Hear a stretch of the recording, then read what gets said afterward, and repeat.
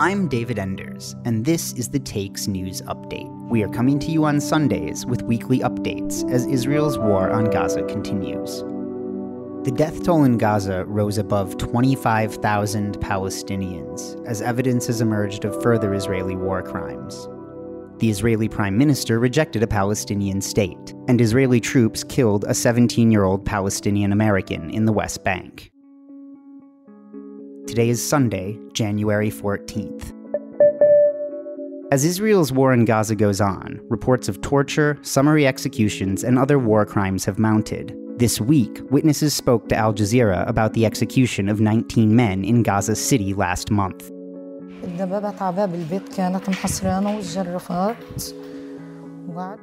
Tanks and bulldozers surrounded the building. On the 19th of December, Israeli soldiers entered the building. They smashed on our apartment door. My husband opened it and told them we were all civilians. They took him to another apartment. I followed them, pleading with them to let him go, because we were all civilians. There were no members of the resistance here. They beat me and my daughters. They put us women in one place and threatened us with guns and knives. They made us strip. They searched us, insulting us and using the most terrible words. They took our names and filmed us. May God bestow his mercy on the 19 men in this building they killed. My husband was one of them. They ordered them to bend down and executed them. They killed them all.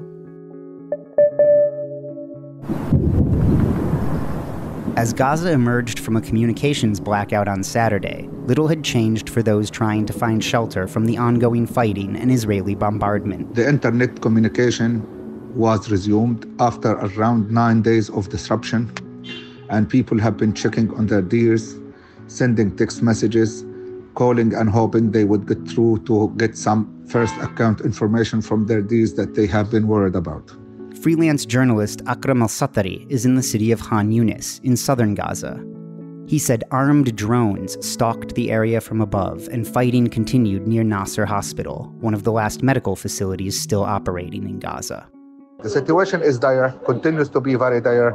People expect death every single second of the day. They walk, they eat, they sleep under that imminent threat of death. In the last few days in Khan Yunis, there were some incursions in the area of Khan Yunis graveyard, and the Israeli army unearthed around 21 bodies that were claimed to be bodies of captive Israelis, but then it turned out that they are just Palestinians. Akram said the Israelis were demolishing entire city blocks in Khan Yunis. He does not know the fate of his own home, which he fled last month with his family. Whole blocks in 20, 30 homes altogether, blown up in around 1 or 2 minutes, and that takes some work to plant the explosives and also before that displace the people. On Friday, U.S. President Joe Biden called Israeli Prime Minister Benjamin Netanyahu after Netanyahu said Israel would not accept a Palestinian state, a position that put him directly at odds with official U.S. statements. In any future arrangement, settlement or no settlement, Israel needs security control over all territory west of the Jordan River. This is a necessary condition, and it collides with the idea of sovereignty. What can you do? I tell this truth to our American friends, and I also stop the attempt to impose a reality on us that would harm Israel's security. The U.S. State Department has asked the Israeli government for information after soldiers killed a 17-year-old Palestinian American in the West Bank on Friday. Mourners held a funeral for Taufik Ejak on Saturday. The boy's father, Hafiz, said the family had moved back to the West Bank 1 year ago from the U.S. They are killer machines, and they're using our tax dollars in the U.S. to support the weapons to kill our own children. He's been here for 1 year. He does not know anything. I'm teaching him what's life. I'm teaching him what's the land, what's the cost of the land. And here he is. He's paying for it, for freedom.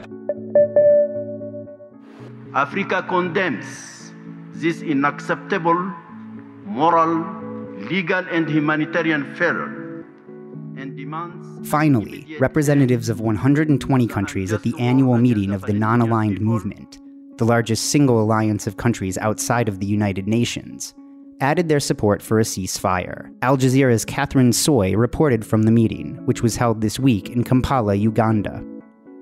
They called for a ceasefire, respect of international law, and the support of a two-state solution. The non-aligned movement was founded in 1961, during the height of the Cold War.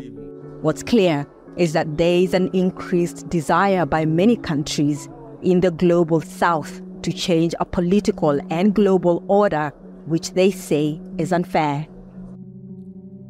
And that's The Take for Sunday, January 14th. Please join us again tomorrow. This episode was produced and mixed by me, David Enders, in for Malika Bilal.